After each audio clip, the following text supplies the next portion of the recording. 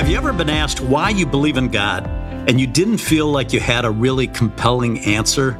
Or maybe somebody said something derogatory about Christianity or the history of Christianity and you didn't know how to defend the faith. Well, this edition of Finish Strong will help you to always be ready to give a strong reason for why you believe in a personal God who loves you so much that he died for you. We have a special guest today. I'm going to introduce him in a moment. He's very knowledgeable in the field of Christian apologetics.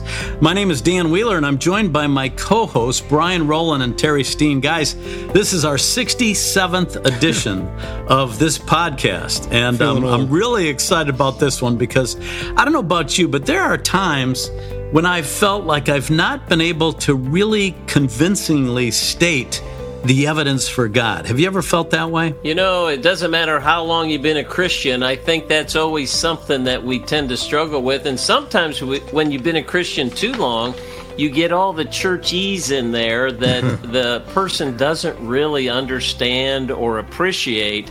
And so it'll be so good if we can kind of bring that to a more comfortable level today. Yeah, and I find that unless somebody really believes in the Bible as their foundation like I do, I'm kind of lost. I don't know where to take it from there. And most of the time I only speak to someone that I know is on their deathbed, and I'm trying to witness to them and get them to spend eternity with us. Well, our special guest today earned a Bachelor of Arts degree in Christian apologetics, and we're going to learn what that means from Trinity Seminary, a Master of Arts degree in ministerial leadership from Southeastern University, and he's completing a doctorate in leadership from Liberty University. He loves Jesus, he has a servant's heart, and he and his wife, Ada, pastor Arise Church in Brandon, Florida. And I am happy to welcome Pastor Brent Simpson to the Finish Strong podcast. Pastor, it's been a while. We've been working on this. We're glad this is finally coming to fruition. Yeah, man, I'm so excited to be with you guys. And Dan, it's been a pleasure to get to know you a little bit. And Terry, I've known you for a long time. You've been a huge blessing to the kingdom of God, and love what you guys are doing, and look forward to getting to know Brian a little. Yeah, well, you will in this, he's the one that kind of goofs around a little bit. We'll try to hold him in line. But Pastor, first of all, what is apologetics, and why is it so important that you actually earned a degree in it? What a great question. Well, I'll start with this because it never fails. There's always somebody listening that thinks apologizing and apologetics are the same thing. Apologetics has nothing to do with apologizing. In fact, not long ago, somebody came up and they said, I don't understand all this apologetics conversation. We should not be apologizing for our faith. Yeah. It never fails, and that's okay. Yeah. That's an honest assessment, but let's see if we can unpack it a little bit. So apologetics just is the defense of the faith. It goes all the way back into the Latin and the Greek, and you'll find the early apologists. In fact, somebody by the name of Socrates that you might have heard of was accused of worshiping false gods and worshiping other gods, and he made a defense of his stance that he wasn't worshiping false god, and it was called the Apologia. In fact, he had a pupil by the name of Plato that you might have heard of, not the stuff the kids play with, but the Plato. And Plato wrote a defense of Socrates, and it was called the Apologia, meaning the defense. If you go into the court of law, you have a defense attorney that's appointed to you, or that you acquire yourself, but you have this person who's defending you. So apologetics is the defense of the faith. And so if somebody says, well, why do you believe this? Or why do you believe that? Why do you believe the Bible is the Word of God? Why do you believe God created? Why do you believe there's purpose in life? If you give a response, it's an apologia or an apologetic response. Doesn't mean it's a good one necessarily, but if you're responding to an objection to the faith, that's what apologetics is. And it frequently goes into why we believe what we believe, because in order to defend something, you need to really understand why you believe it. Now, Brent, I got a question for you.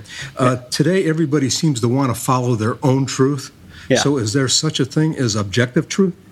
Man, that is a great question. We live in this world right now where truth is subjective and everybody has their own truth, which is a little ironic. In fact, you started hearing this phrase, your truth, a lot coming out of the Me Too movement and this powerful moment of revealing truth. But here's the funny thing. They would say it's your truth that you were sexually assaulted. That's your truth. And it was said that way.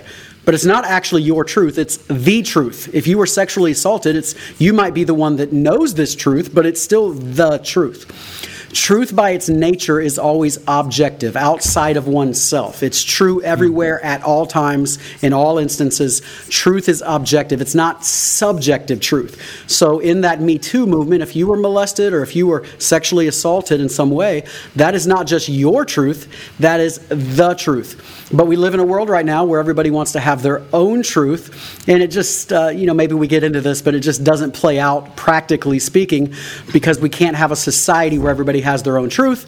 If you have that, you have nothing to agree upon, and that's a foundational pillar of society, is that agreement.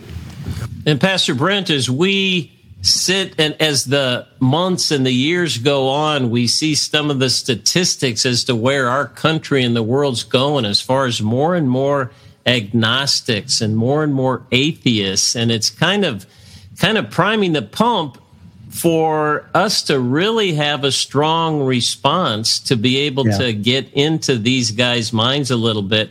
What would you say is the best evidence for God, or where would we start in those settings? What a great question, Terry. There's so much that I'd love to respond, and I'm sure we'll get into this later on in the podcast or another episode we do of what's happening in America right now. But there are all kinds of classical arguments for God, like the cosmological argument, which kind of looks at the beginning of the universe and the formation of the universe, the teleological argument, which looks at the fine-tuning of the universe, the moral law argument, which looks at why do we all have a moral law stamped upon our hearts. And there's a few others as well. Those are some of the big ones that you hear of. I would actually argue that probably the best evidence for Christianity from those arguments is what's called the cosmological argument, which looks at the beginning of the universe and how nothing became something. Now, that's far beyond most of us to even comprehend, because if I were to ask your audience and say, picture nothing, you can't actually even do that, because to picture nothing, you're still picturing something in your mind. You're picturing a blank room or an empty space, but even an empty space is still space. And so in the beginning, there was nothing, no thing. We can't even comprehend what nothing is because of the way our minds are formed. Aristotle said it this way. Aristotle said, nothing is what rocks dream about.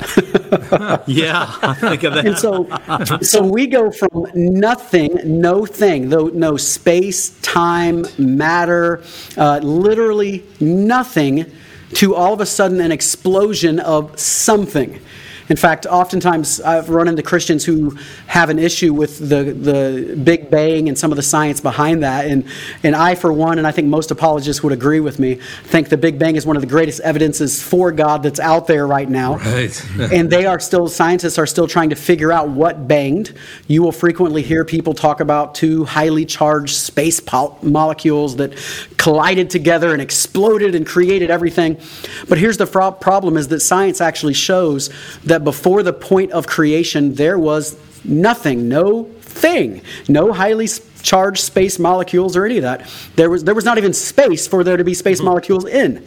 And so there's nothing, and then there is something. And I love how my friend Dr. Frank Turek says it this way. He says, I don't have enough faith to be an atheist, because if you're going to tell me nothing created everything, I just have a little bit of a struggle with that. But what we see in the cosmological argument is incredibly powerful, deeper than we could probably talk about in these few moments we have today. But you see that you have a something that explodes, something that starts, that is incredibly powerful. Incredibly powerful. So powerful that the universe right now is still running on the usable energy that started in the beginning and will eventually end and, according to science, collapse back upon itself. So whatever banged in the beginning had more power than all of the energy in the entire universe combined, not just now, but for eternity past, or from the time it banged in the past to now. All of that energy, it had to have more energy than that, which is simply incomprehensible, the amount of energy that is. So whatever banged had to be incredibly powerful. That's the second law of thermodynamics kind of talks about that, the law of entropy in science. So you have something that banged that was incredibly powerful. You had something that banged that was immaterial, because there's no material prior to the Big Bang, prior to the start. There's no material, so it's immaterial. A lot of times people don't realize this, but prior to the Big Bang, there was no time. Time is subjective in our universe based on distance and speeds and things like that. And so prior to the Big Bang, there was no such thing as time. So whatever banged had to be outside of time or timeless. And whatever banged also had to be incredibly intelligent, because we have this universe that's designed, that seems to function within order. We have these laws like mathematics that are immaterial laws that are just out there, that even if we did not exist, they are still true. That's that objective truth. So mathematics still works. We have these moral laws, the same thing. So you could argue that whatever banged had to be moral, because that was somehow put into the universe. Whatever banged had to be immaterial, had to be spaceless, because there was no space. There was nothing, and then there was something, so no space. So it has to be outside of space.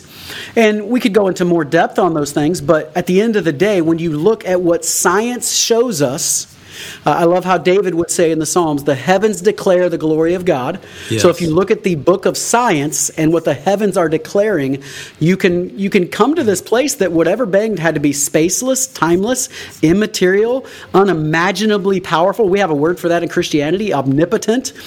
We have a word for the eternal, the outside of time being eternal, being infinite. It had to be unimaginably powerful, had to be omniscient, unimaginably intelligent.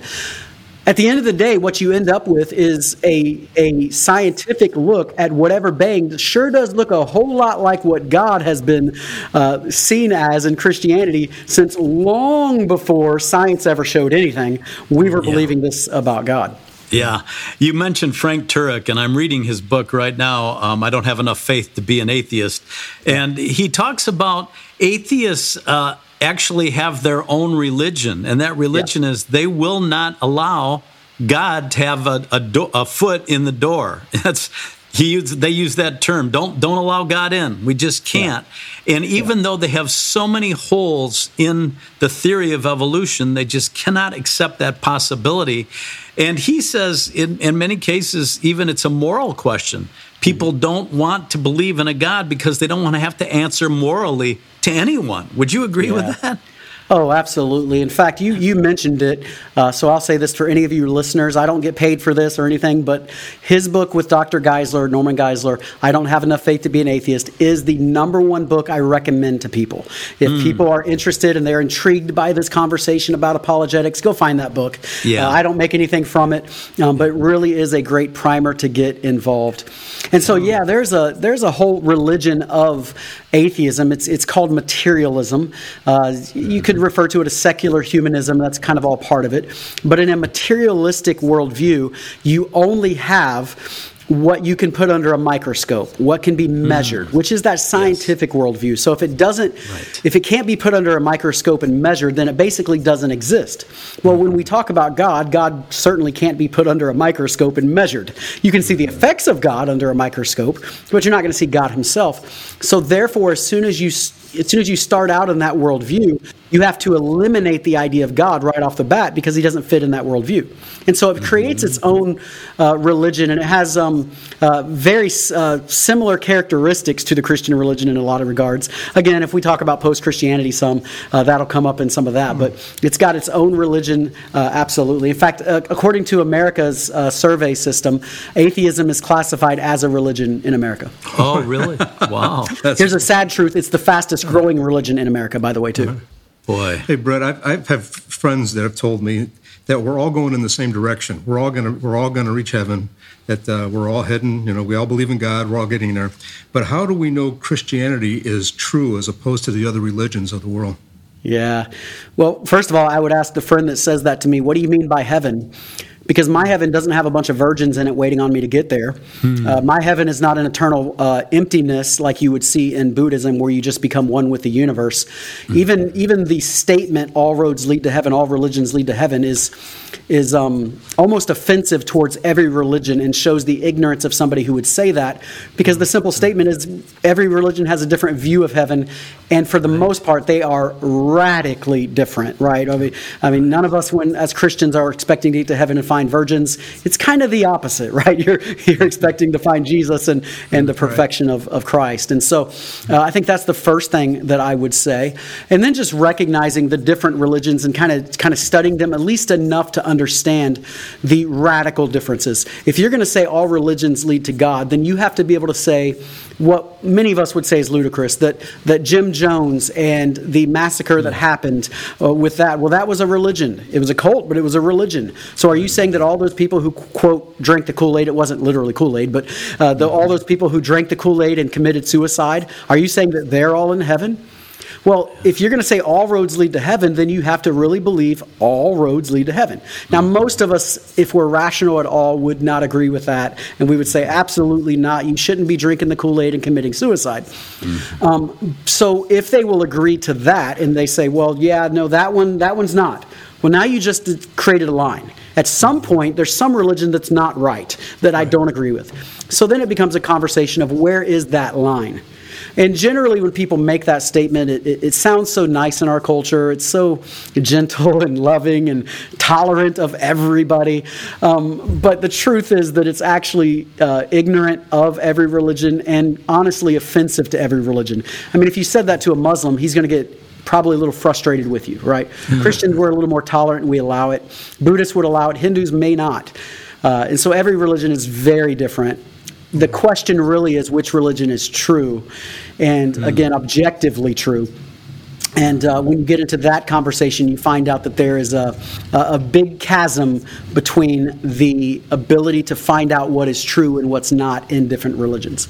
So, Pastor Brent, if we just take the next step on that, if we're looking at Christianity and the foundation of our Christianity is the Bible, what would be, how do we know that it's the inspired Word of God? It tells us in the Bible that, but any further thought along those lines? What makes our Bible legitimate? All right, so I'm going to offend a few listeners right now, but I'm going to start by rebutting something you just said. The Bible is the foundation of Christianity. No, it's really not. Because Christianity existed prior to the Bible's existence. Think about that. Every listener, think about that for a second. The Bible existed for quite a long time before Christianity existed for quite a long time before the Bible actually existed. In fact, it existed for hundreds of years before the Bible as we know it existed, where it was, bound together and canonized and put into a systematic order under Constantine. And so it was hundreds of years prior to that. So what you have are letters floating around. The foundation of Christianity is not the Bible. The foundation of Christianity is the resurrection. And so the resurrection is recorded in the Bible, which makes the Bible extremely important, and we're certainly not going to diminish the Bible at all. It is a foundational pillar of Christianity. But Christianity existed prior to the Bible. And so the resurrection of Jesus Christ is what changed everything.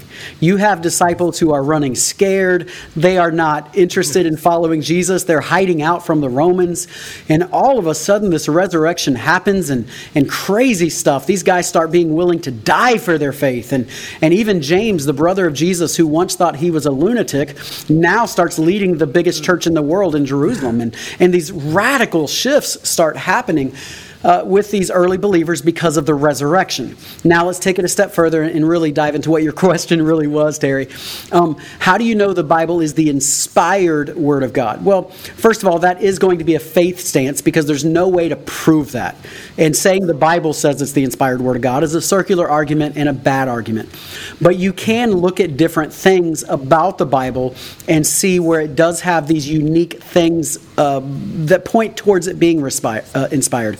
For instance, the Bible is written over a period of 1,500 years by over 40 authors on 3 different continents in multiple languages, and yet it all cohesively comes together to paint a beautiful picture of this Messiah coming.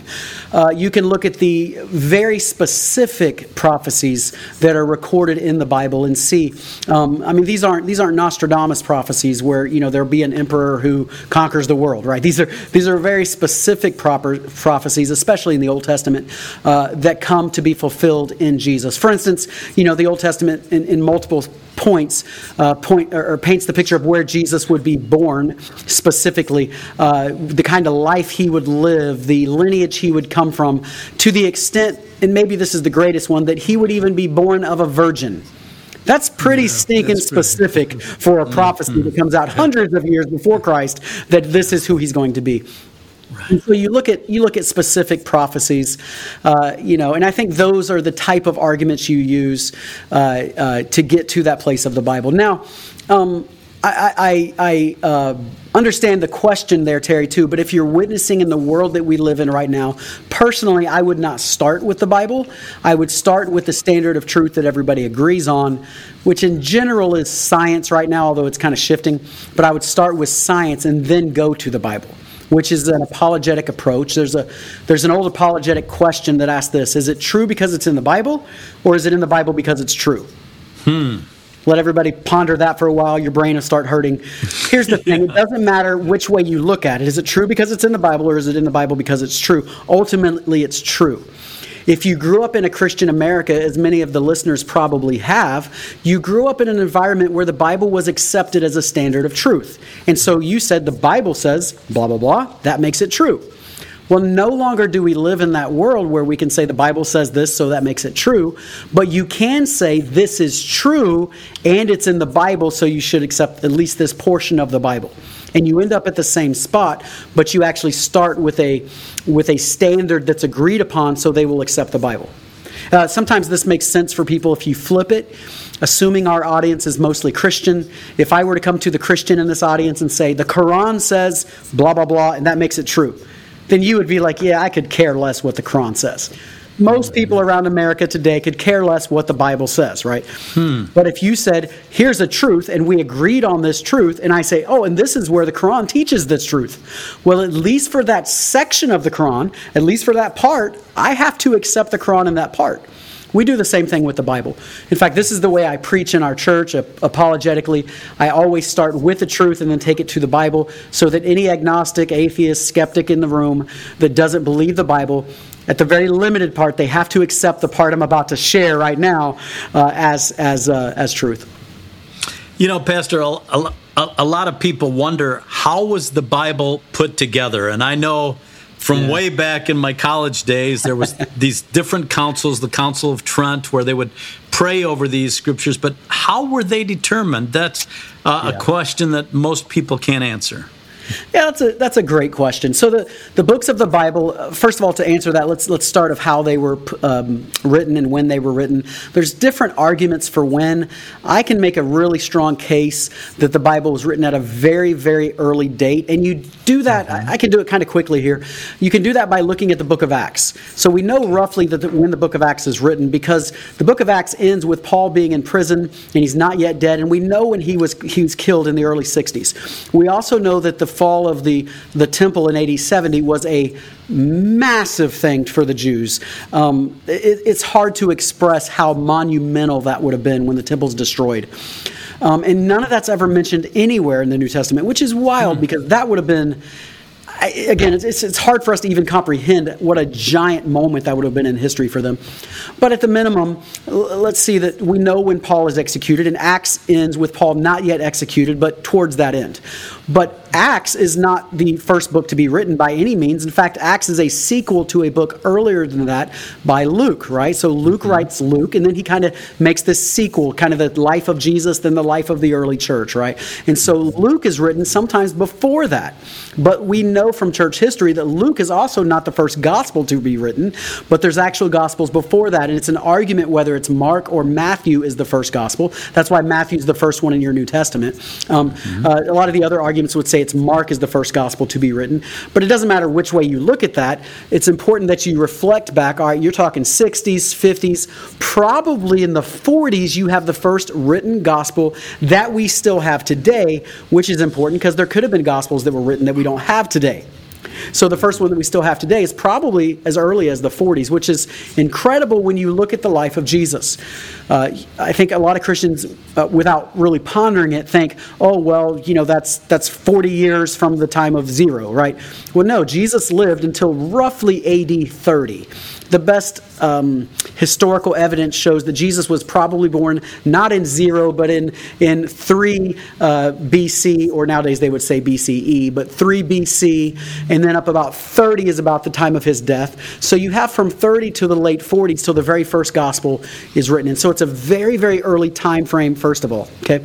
So then you have these Gospels that are written. Then you have the letters of Paul that are written, that are sent all out, the epistles of Peter and others, and John writing his Revelation and things like that.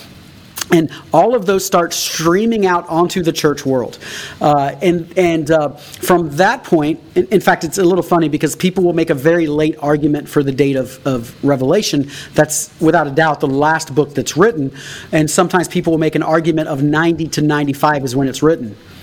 But I don't know if you do the math, but that would put John probably around the age of 90 to 95.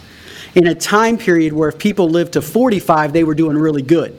It takes a lot of faith to believe he was that old. Now, maybe he was. I'm not saying he wasn't, but so it's probably an earlier time frame, even for Revelation in the last book of John's life. Now, those books get passed all around the church and scattered throughout. We have what's referred to as an open transmission of the canon, compared to Islam, which with the Quran is a closed transmission. The difference being that when it's closed, one person has it in their possession, they can control it. So it's a closed transmission. Ours was an open transmission. It's sent out in letters and scribes writing it out all over the ancient world, literally being translated into other languages. There's over 5,000 ancient manuscripts. You can piece the original Bible together within 99.5% accuracy is what they say. And so it gets sent out all over until the church starts to come together. Now, as all the church history majors will remember, the church is under persecution for a long time.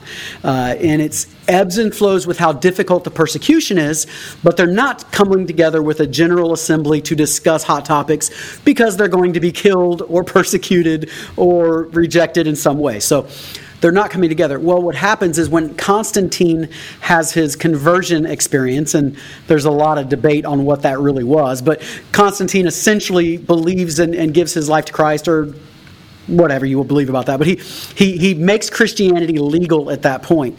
Well, now all of a sudden, for the first time since the death and resurrection of Jesus, which is the start of Christianity, for the first time since it started, Christianity is not suffering persecution. In fact, it's legalized. Well, once it's legalized, now we can all come together. And these church elders that were already there, these bishop-type people that are already there, can come together and say, hey, what books have you been reading? What books have I been reading? Which ones are part of what we now call the canon of Scripture, which canon just means rule. Think of it like a yardstick. So it's a measuring stick. This is what Scripture is. So the canon of Scripture. And so in 313, they get together and they talk about what are the measuring sticks. And there seems to be some kind of basic things, who the author was or things like that they measured together. But there wasn't, sorry for the Da Vinci Code and all that, but there wasn't some big fight.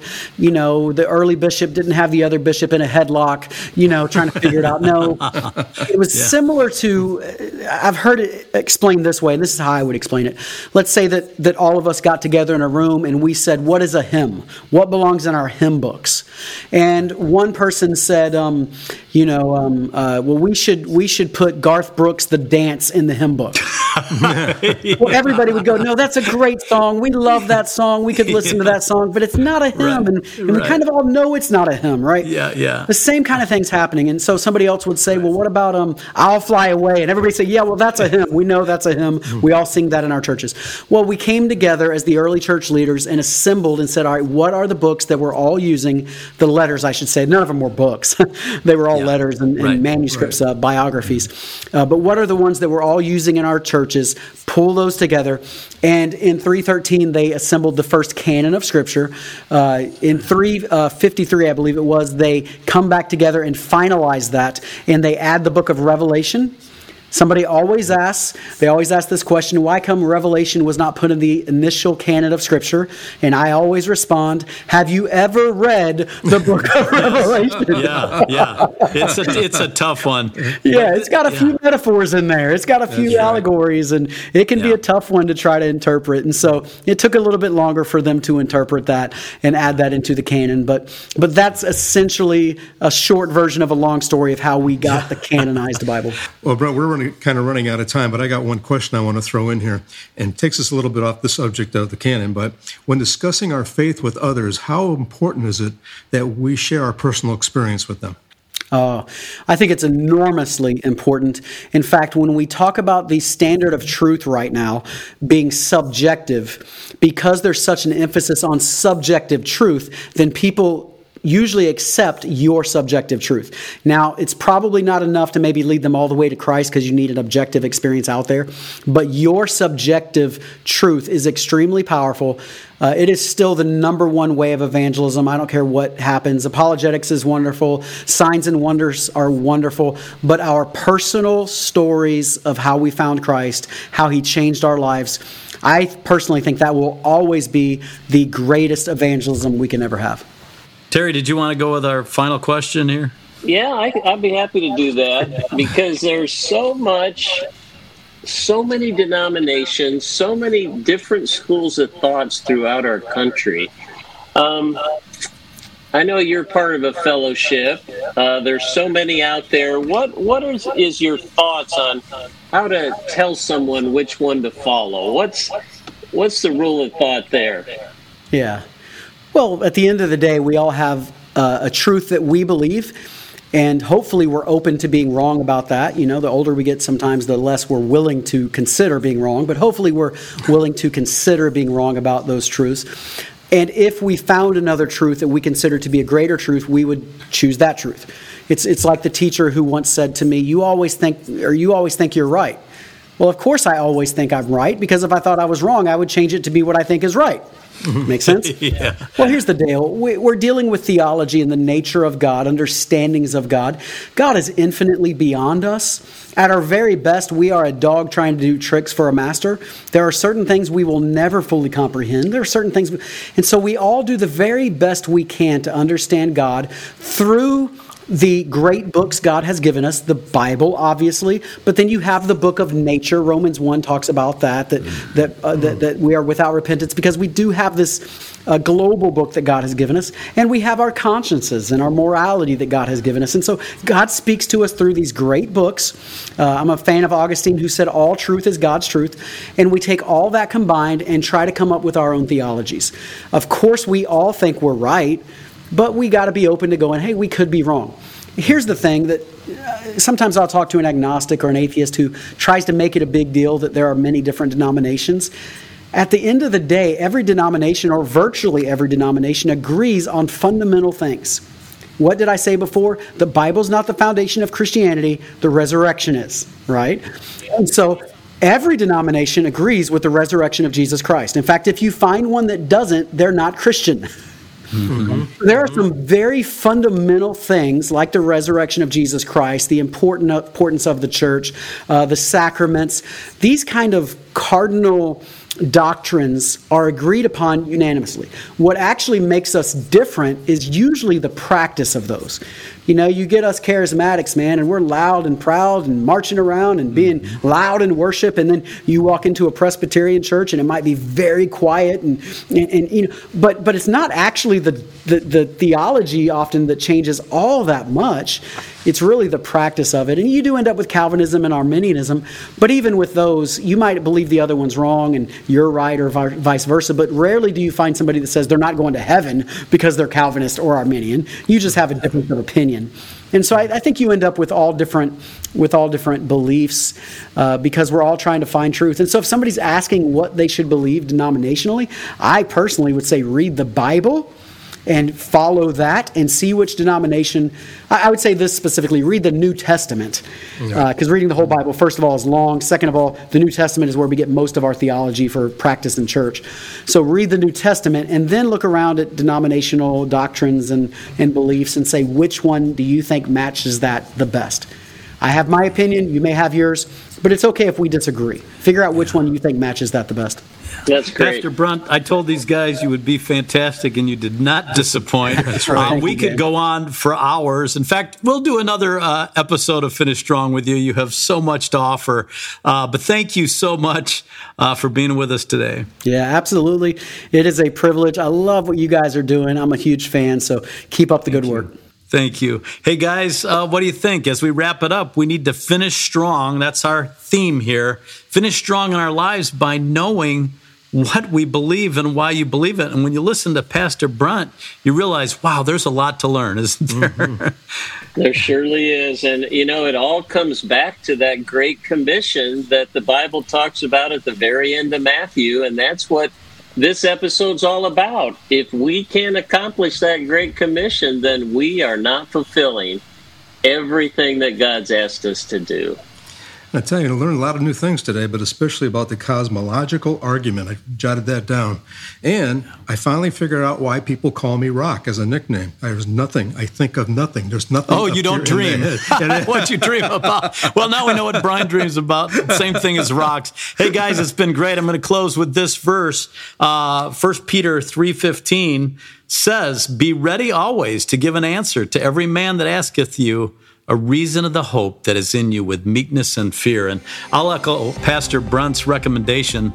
Pick up that book, I Don't Have Enough Faith to Be an Atheist by Turek and Geisler. It is fantastic. It's not a quick read, but it's fantastic. Thank you so much for joining us. God bless. And we'll see you soon for another edition of Finish Strong. Thank you for listening to Finish Strong. For more information about Finish Strong and Fearless Faith, check out their website, ffaith.org. Make sure that you rate and review this podcast to help more people accomplish their God-given purpose so that together we can finish strong.